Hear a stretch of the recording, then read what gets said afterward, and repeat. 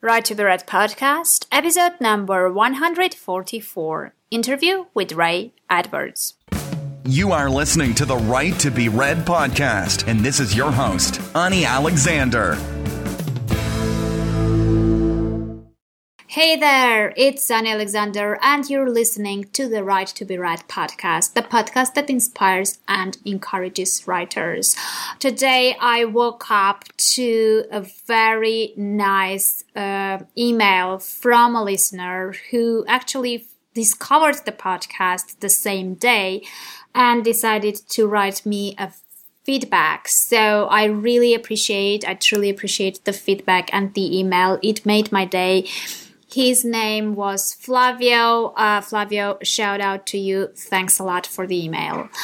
As to the bets part of today's morning, that's how life is, usually striped black and white. So I just sat down to record this intro of the episode, and it appeared that my microphone decided to break up with me. So I couldn't connect it to my laptop in any possible way. It refused to work, and I decided that what the hell, I have to show up. Today is the day you have to get the interview on time, and I'm gonna make it. So, sorry for the quality. The interview itself was recorded by the microphone, so it's gonna be okay. So let's go ahead and talk about today's interview, because it's really a good one, and it's not about actually, bragging or anything, but it's a good one because my guest was a really good one. So I spoke with Ray Edwards, and for those of you who don't know who Ray Edwards is, he's a communication strategist, copywriter, author, speaker, and host of one of the top iTunes business podcasts. He has worked with Fortune 500 companies and with some of the most powerful voices in leadership and business. His clients include New York Times best-selling authors Michael Hyatt, Tony Robbins, and many more. Ray's copy and marketing expertise has helped sell an estimated of 200 million or more in products and services. So today we will be talking about his new book, which launched just today. It's called How to Write a Copy That Sells. And in this interview, he covers the most important points from the book. And I do recommend getting the book, especially now, because he's giving away a physical copy for free until March 1st. So you can get it at anialexander.com/copy.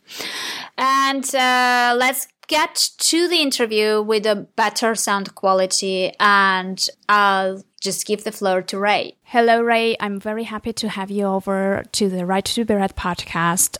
Welcome to the show, and thanks for coming. Well, thank you for inviting me. I really appreciate it. I've been seeing your name over and over again, to be honest, because we're basically, in the same niche in the sense that we work with writers. I follow new book launches and stuff like that. So I've been seeing your name periodically. I think the first time I heard about you was when you were launching your copywriting course. How was it called? It's called the Copywriting Academy. The Copywriting Academy, exactly. So that's, when I was introduced to you, so I watched a few videos and I knew about the course. And later on, I kind of, heard that you wrote a new book about copywriting and it's going to launch soon. So as you know, every time when someone launches a book, they always like doing podcast interviews. So we decided to do so today. That's a funny thing. I'm very much more open to doing podcast interviews when I have a book about to launch. Oh, yeah, exactly. So let's just briefly talk about how did you come up with the book idea. And the book is called How to Write Copy That Sells, Step-by-Step System for More Sales to More Customers More Often. So was it something, how did you come up with the idea? Was it something you wanted to share, or was it something you have been asked about over and over again, and that's how you came up with the idea of writing the book? Well, it's both, actually. I wrote a book about writing copy back in 2010, and a lot of things have changed since 2010 with how we sell on the web, and also just I've gotten better at writing copy and better at teaching copy. And so I had a lot of questions from people who would say to me, hey, I read your book, which was called Writing Riches, and you said the following things, and are they still true? And I realized that many of them were different now. So I wanted to write something to answer those questions. And I also wanted to write a copywriting book that I felt was a little more timeless, a little more evergreen, that would stand the test of time. If technologies, they come and go, search engines come and go, and I wanted to write something that had more durability and wasn't so much tied to specific technologies, search engines, and those kinds of things. Okay, I see, and I can understand what you mean exactly, because I've read the book myself a few days ago, so I know what you mean. But how did you end up being in copywriting at the first place? I mean, it's not something usually we learn, right, in the university or when we are choosing a profession. So what exactly happened? Well, I got into the radio broadcasting business when I was 14 years old. I was a disc jockey, and I spent 30 years in that business, a little over 30 years, actually. I became an executive and managed a group of stations and ended up as a vice president of a radio company. And during that time, I worked with lots of advertisers, and I did lots of campaigns and promotions. And I just learned that there was a real crying need for good direct response promotion and copy in the world of business.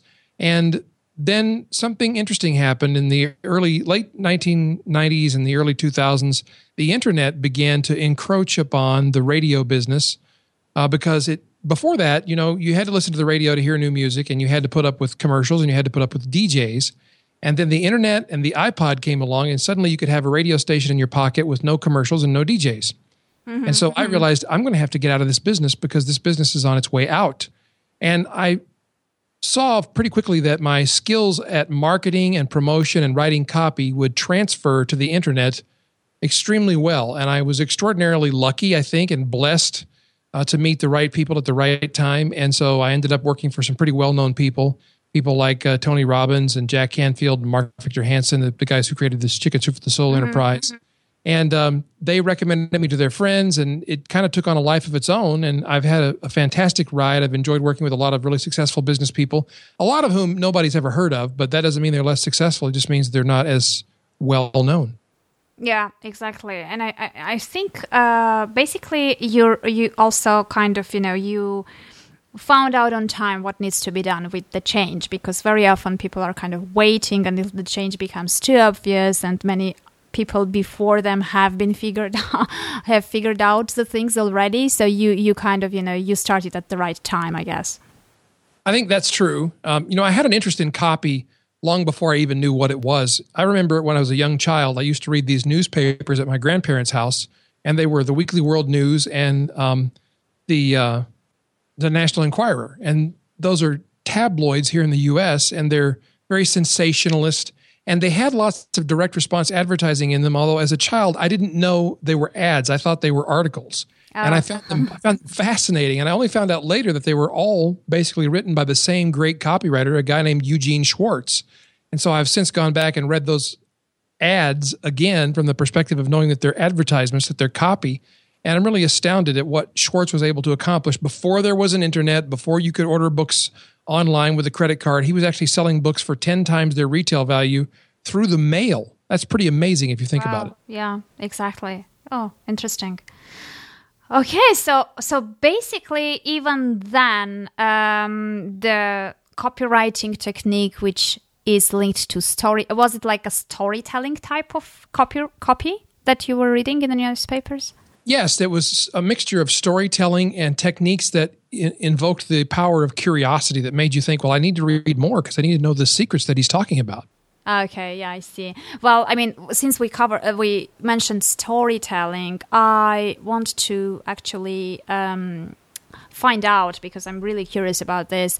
Many people think that if you are a writer, then you can write a good copy, which obviously is not true. You can tell a story, but it may not be exactly a good copy in terms of it accomplishing your goals.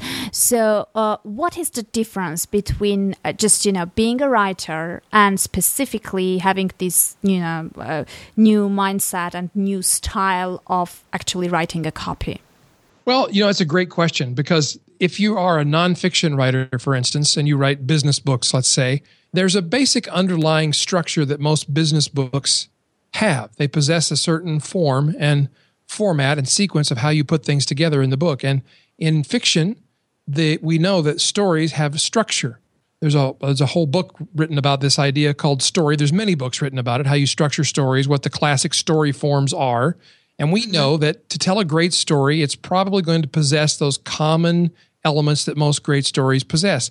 And so the same is true for copywriting, which copywriting is simply writing that persuades people to buy into an idea or a product or a service or a belief. You're writing to persuade people that they can or should do something.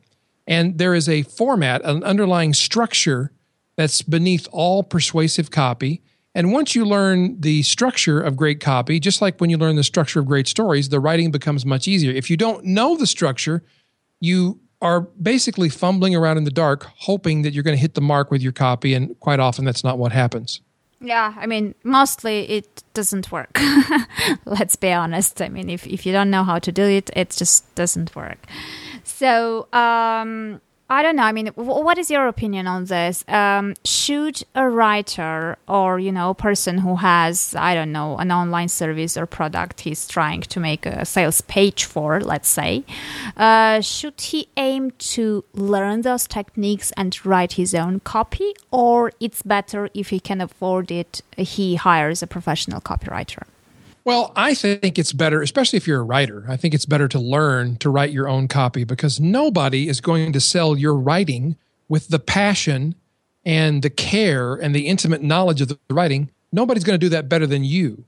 And so if you can, especially if you're a writer, then you already know you can write. You just need to learn a new structure for writing that's for this specific purpose.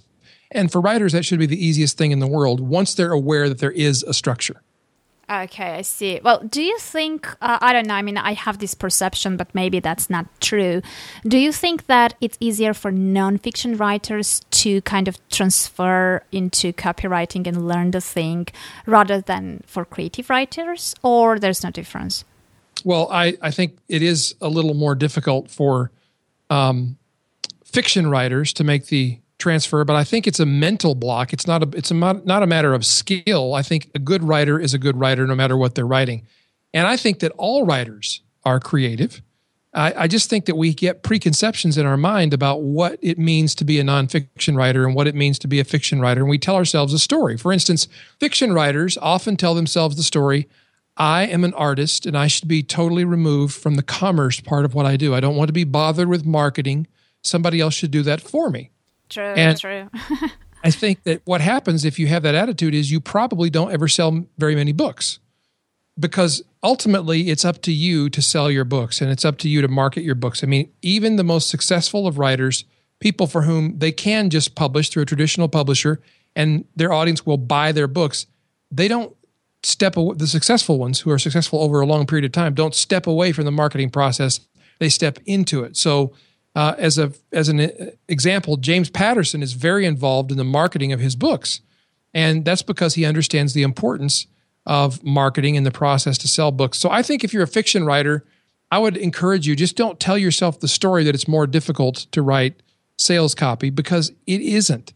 You just need to learn the story form, if that makes more sense for you as a fiction writer. And once you have that realization that, hey, I'm a writer and I can learn how to write basically anything, this becomes a lot easier for everybody. Okay, and is writing a copy like, do you need to spend time writing it over and over again to kind of develop that craft? Is it like writing fiction, or how many copies do you have to write to end up, having a good quality skill of writing a copy? Well, it's another good question, and it's a lot like asking how many novels do you have to write until you write a good one. I don't know. It depends on how good you are to begin with. How much of a knack do you have for it? How easily do you catch on to new concepts? How much attention do you pay to critiques that you may receive from peers? How diligent are you in your rewrites? And also, how much do you read? Stephen King in his book On Writing says that you need two things to be a writer. You need to read a lot and you need to write a lot. And it's the same for writing copy. I think you need to read a lot of copy if you want to get really good at it. And you need to write a lot of copy if you want to get really good at it. And so the more you write, the better you get. And the more you rewrite, the better your copy gets, up to a point. Which is true of a novel, of fiction as well. You rewrite and you do revisions and they pay off. They make your work better until you get to a certain point, and then you're just wearing down the work all over again. I don't if you follow what I'm saying. Yeah. You get to a point of diminishing returns. In fact, you get to a point where you're making it worse rather than better. So just like any kind of writing, I think you have to internally be able to judge that for yourself. Usually for me, it comes about the point where I think I'm sick of writing this. I don't want to look at it anymore. Okay, yeah, I see what you mean. So how important are the personal stories in your copy? Well, I think they're the most powerful part of your copy because we relate most easily and most powerfully to personal stories. If I tell you it was the worst summer of my life, it was the summer that for the first time in my life, I lost someone very close to me. They died. You're instantly kind of drawn into, well, who's he talking about? When was this summer of his life? Was it when he was young? Was it recently? Was it a close family member? Was it a lover? Who died? And so I just made that up, by the way. It's not, I have lost people in my life, but that specific story that I was just telling is not exactly accurate. But the point is, we are drawn into stories. We are more affected by stories than we are by facts. People make purchasing decisions based on emotions first, and then they use the facts to rationalize their decision later. But they just did what they felt like doing to begin with, and they justified it with facts after the fact. Yeah. Too many words, too many times in the one sentence, the word fact. But that's because we're speaking, so you can't revise what you've written. I know. I hate that. So stories are just more powerful. If you think about the most powerful teachers in history, Plato, Aristotle, Jesus, they all were great storytellers. They told stories that powerfully impacted the people who were listening. And so if you think about in your own life, like what are the most important moments in your life that really changed the things you believe, changed the way you felt about things? For many of us, those moments came in the forms of songs, of books that we read or movies that we saw. And every one of those things involves a story. Mm-hmm. Yeah, I see what you mean. Yeah.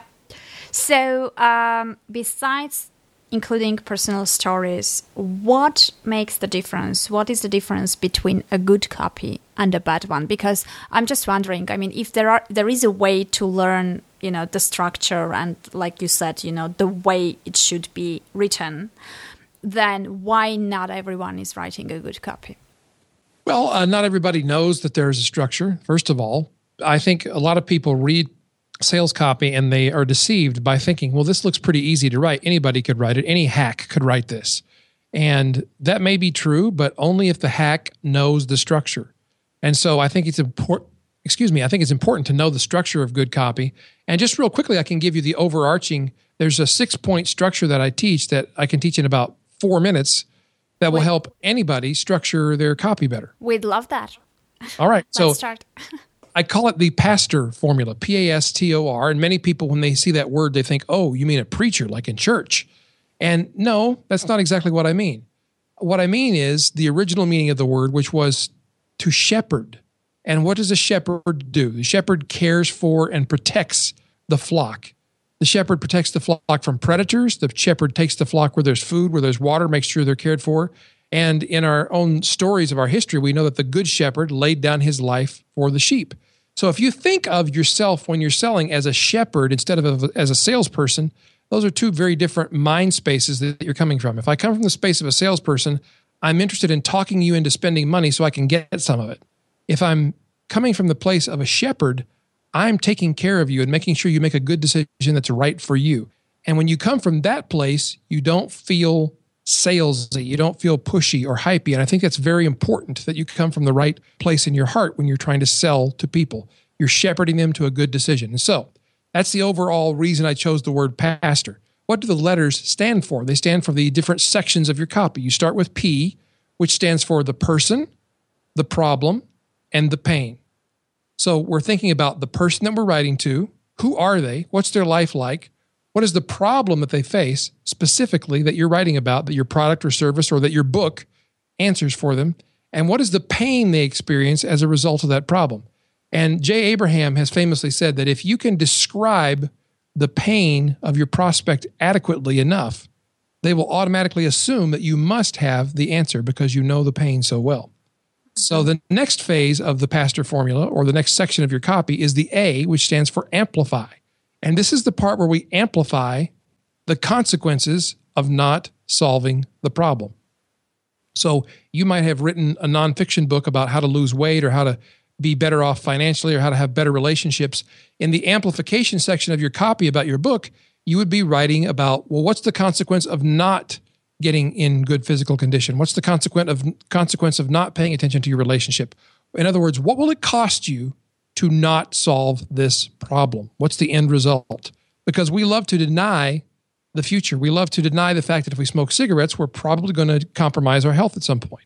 We love to deny the fact that eating ice cream and cookies and cake and donuts all the time and pizza and drinking soda has a negative effect on our health because we don't feel it right now, so we like to pretend that it won't have an effect in the future. We're creatures of denial. So the A section is about amplifying the truth about what will happen if you don't solve the problem. The S stands for the story. We were just talking about stories. So this is where you tell the story of your own struggle and your own victory over the problem and the solution that you came up with. Maybe it's a system for losing weight, or maybe it's a system for communicating with your spouse or your loved one or the person whom you want to become your spouse. Whatever the answer is to the problem that you have, this is where you describe it in detail. And then the T stands for testimony. This is where you have other people testify, hey, I tried Ray's method for writing copy and it really works really well. I made X amount of dollars by using his copywriting techniques. Or, if you think about when you watch infomercials on television, they are made up of 70% or more testimonials. Why is that? It's because we believe and we buy based on what other people tell us. Not the person who made the product, but people who've used or invested in the product or the service or the book or the system or the course or whatever it is you're selling, and they've had results. That's why the P90X commercial, for instance, is filled with testimonials of people who've lost weight and slimmed down and got six-pack abs now, and they showed the before and after pictures. It's testimony. It's proof. The O of the pastor framework stands for offer. This is where you describe, here's what I have to sell you. And you might actually use those exact words. And the mistake that people make here, by the way, is they think that what they're selling is the book or the course or the DVDs or the workshop or whatever it is that you're selling, the actual vehicle that you use to deliver the change in a person's life. But what you're actually selling is the transformation that your product or service brings about. So if it's a weight loss book, it's the new healthy body that they're going to have. If it's the relationship book, it's the new healthy relationship or the new husband or wife that they're going to have.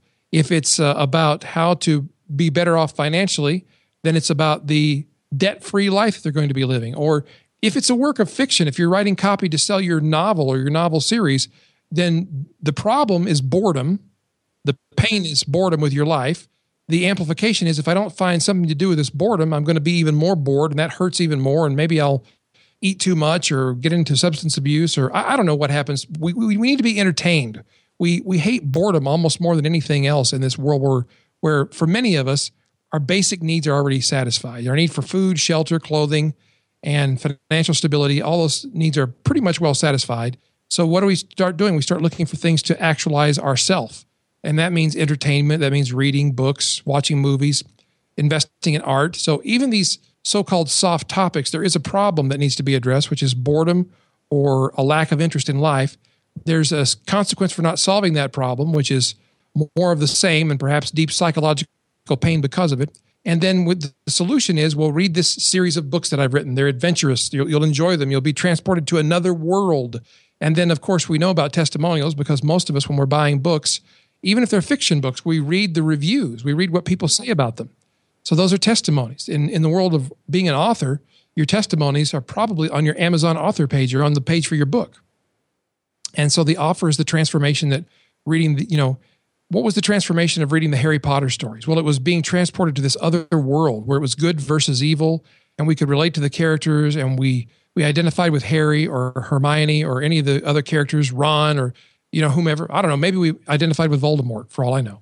But we loved those characters and we loved being in that world. And so that was the offer, was the transformation, being in a different space. If it's a nonfiction book, it's about the result that you're getting for people, the transformation. And then the R of pastor stands for requesting a response.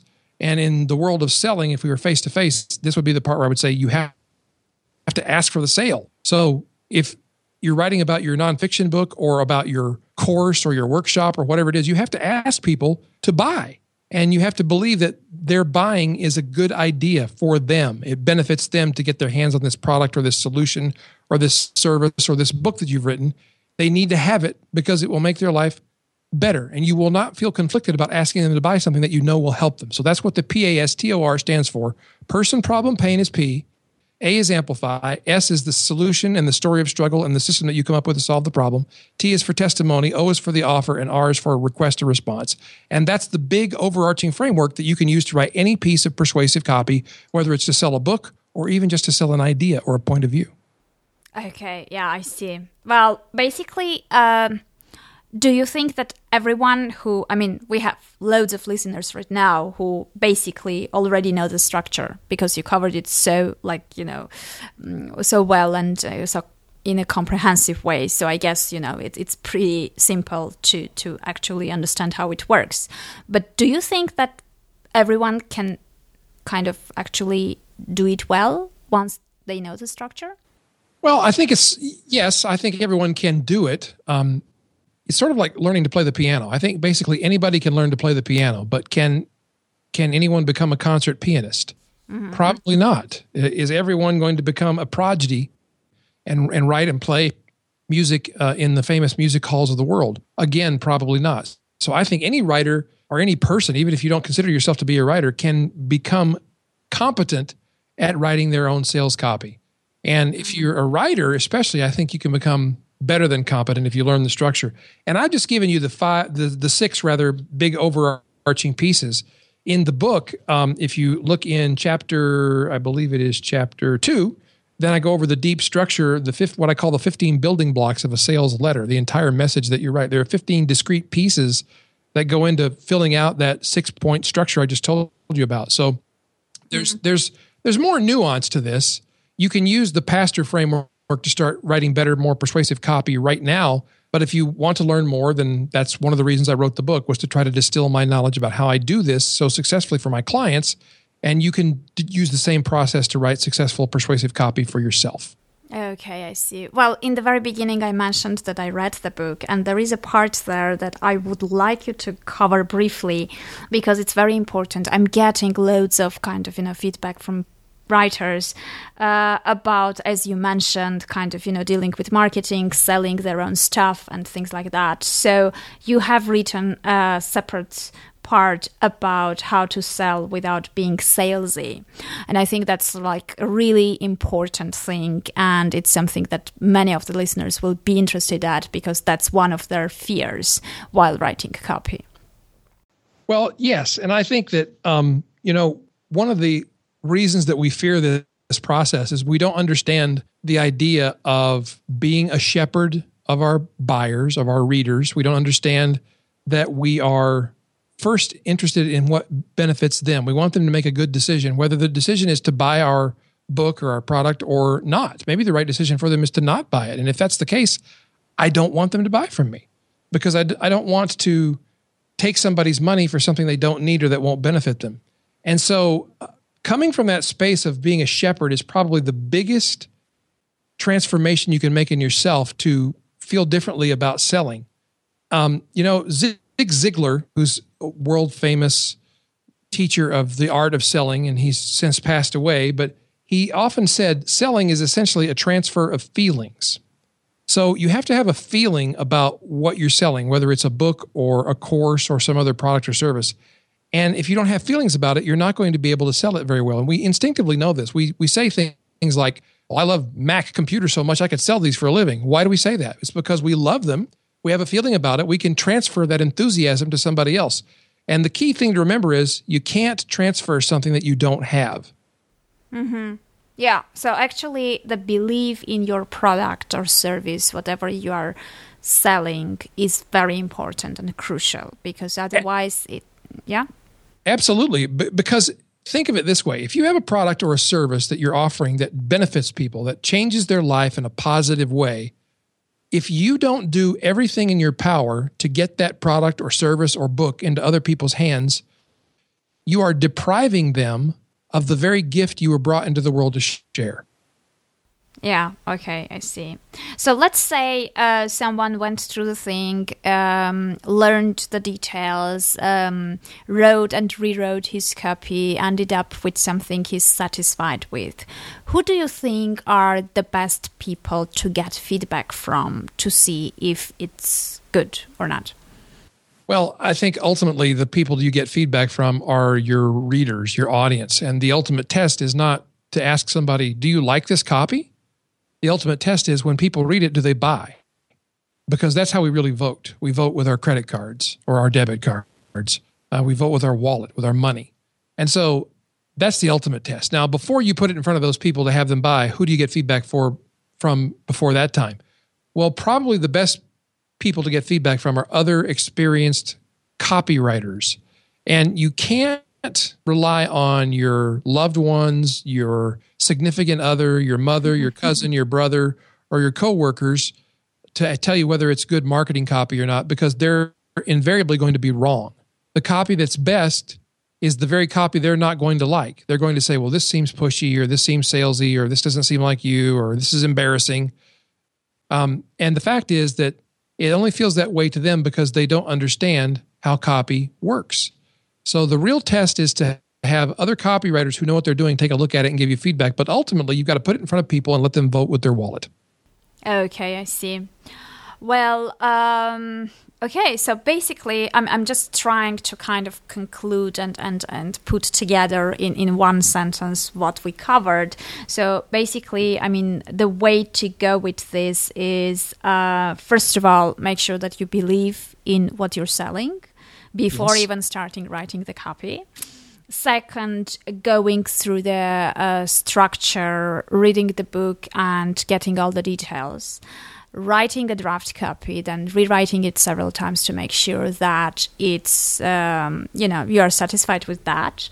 Definitely include personal stories in it. And make sure that it's basically, it evokes the emotions for the customers to buy.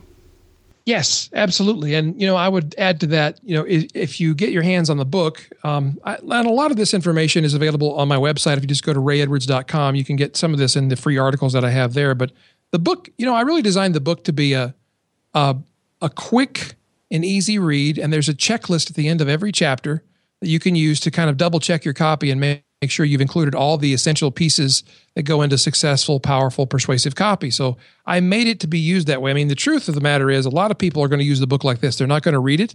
They're going to go to the end of every chapter, maybe even tear out the page that has the checklist and use the checklists to write their copy. And I think you should read the whole thing because I spent a lot of time writing it. But if you wanted to just use a checklist, that would be a good way to do it. Yeah, well, I mean, definitely the book is very practical, straight to the point, and very helpful if you are writing a copy. So I've heard from many, many different people that they are very bad at writing a copy, and I'm one of those people who are saying that, actually. But I realized that, you can't say that until you go through the whole process and you try to write one by yourself. So that's what I'm going to do, actually, because now since I've read it, I have to put it in practice. That's the funny thing about learning stuff. You then have to go do it. Yeah, exactly. Because, I mean, once it's in the air, it doesn't mean anything. You have to put it out there and see what happens. Yes. Well, thank you very much for your time, for coming over. I think that we got loads of useful information already in this episode. But if they want to dive deeper and learn how to write good copy, then they should get your book. Yes, I agree. It's called How to Write Copy That Sells. And it really is the best distillation of the whole process that I use to write copy. And I did my best to put it in a format that other people could take, even if you have no experience, read the book, do the instructed exercises, and come away with powerful, persuasive copy that will sell more of your products, your services, or your books. Okay. Well, thank you very much. Thanks a lot. And I guess that's it. Thank you. This has been a lot of fun. Well, I guess that was it. As I already mentioned, I've read the book. I'm going to try and use the structure mentioned in the book and the checklist to come up with my new copy and my new email texts, and I hope it will work. But if it doesn't, you'll let me know because you're getting my emails, right? So otherwise, I do recommend you to get the book. It's free until March 1st. You can get a physical copy from Ray at anialexander.com/copy. So go ahead, grab your book until it's available, and I'll meet you in the next episode. Take care, keep writing, and let's create amazing pieces of work that will inspire and encourage others.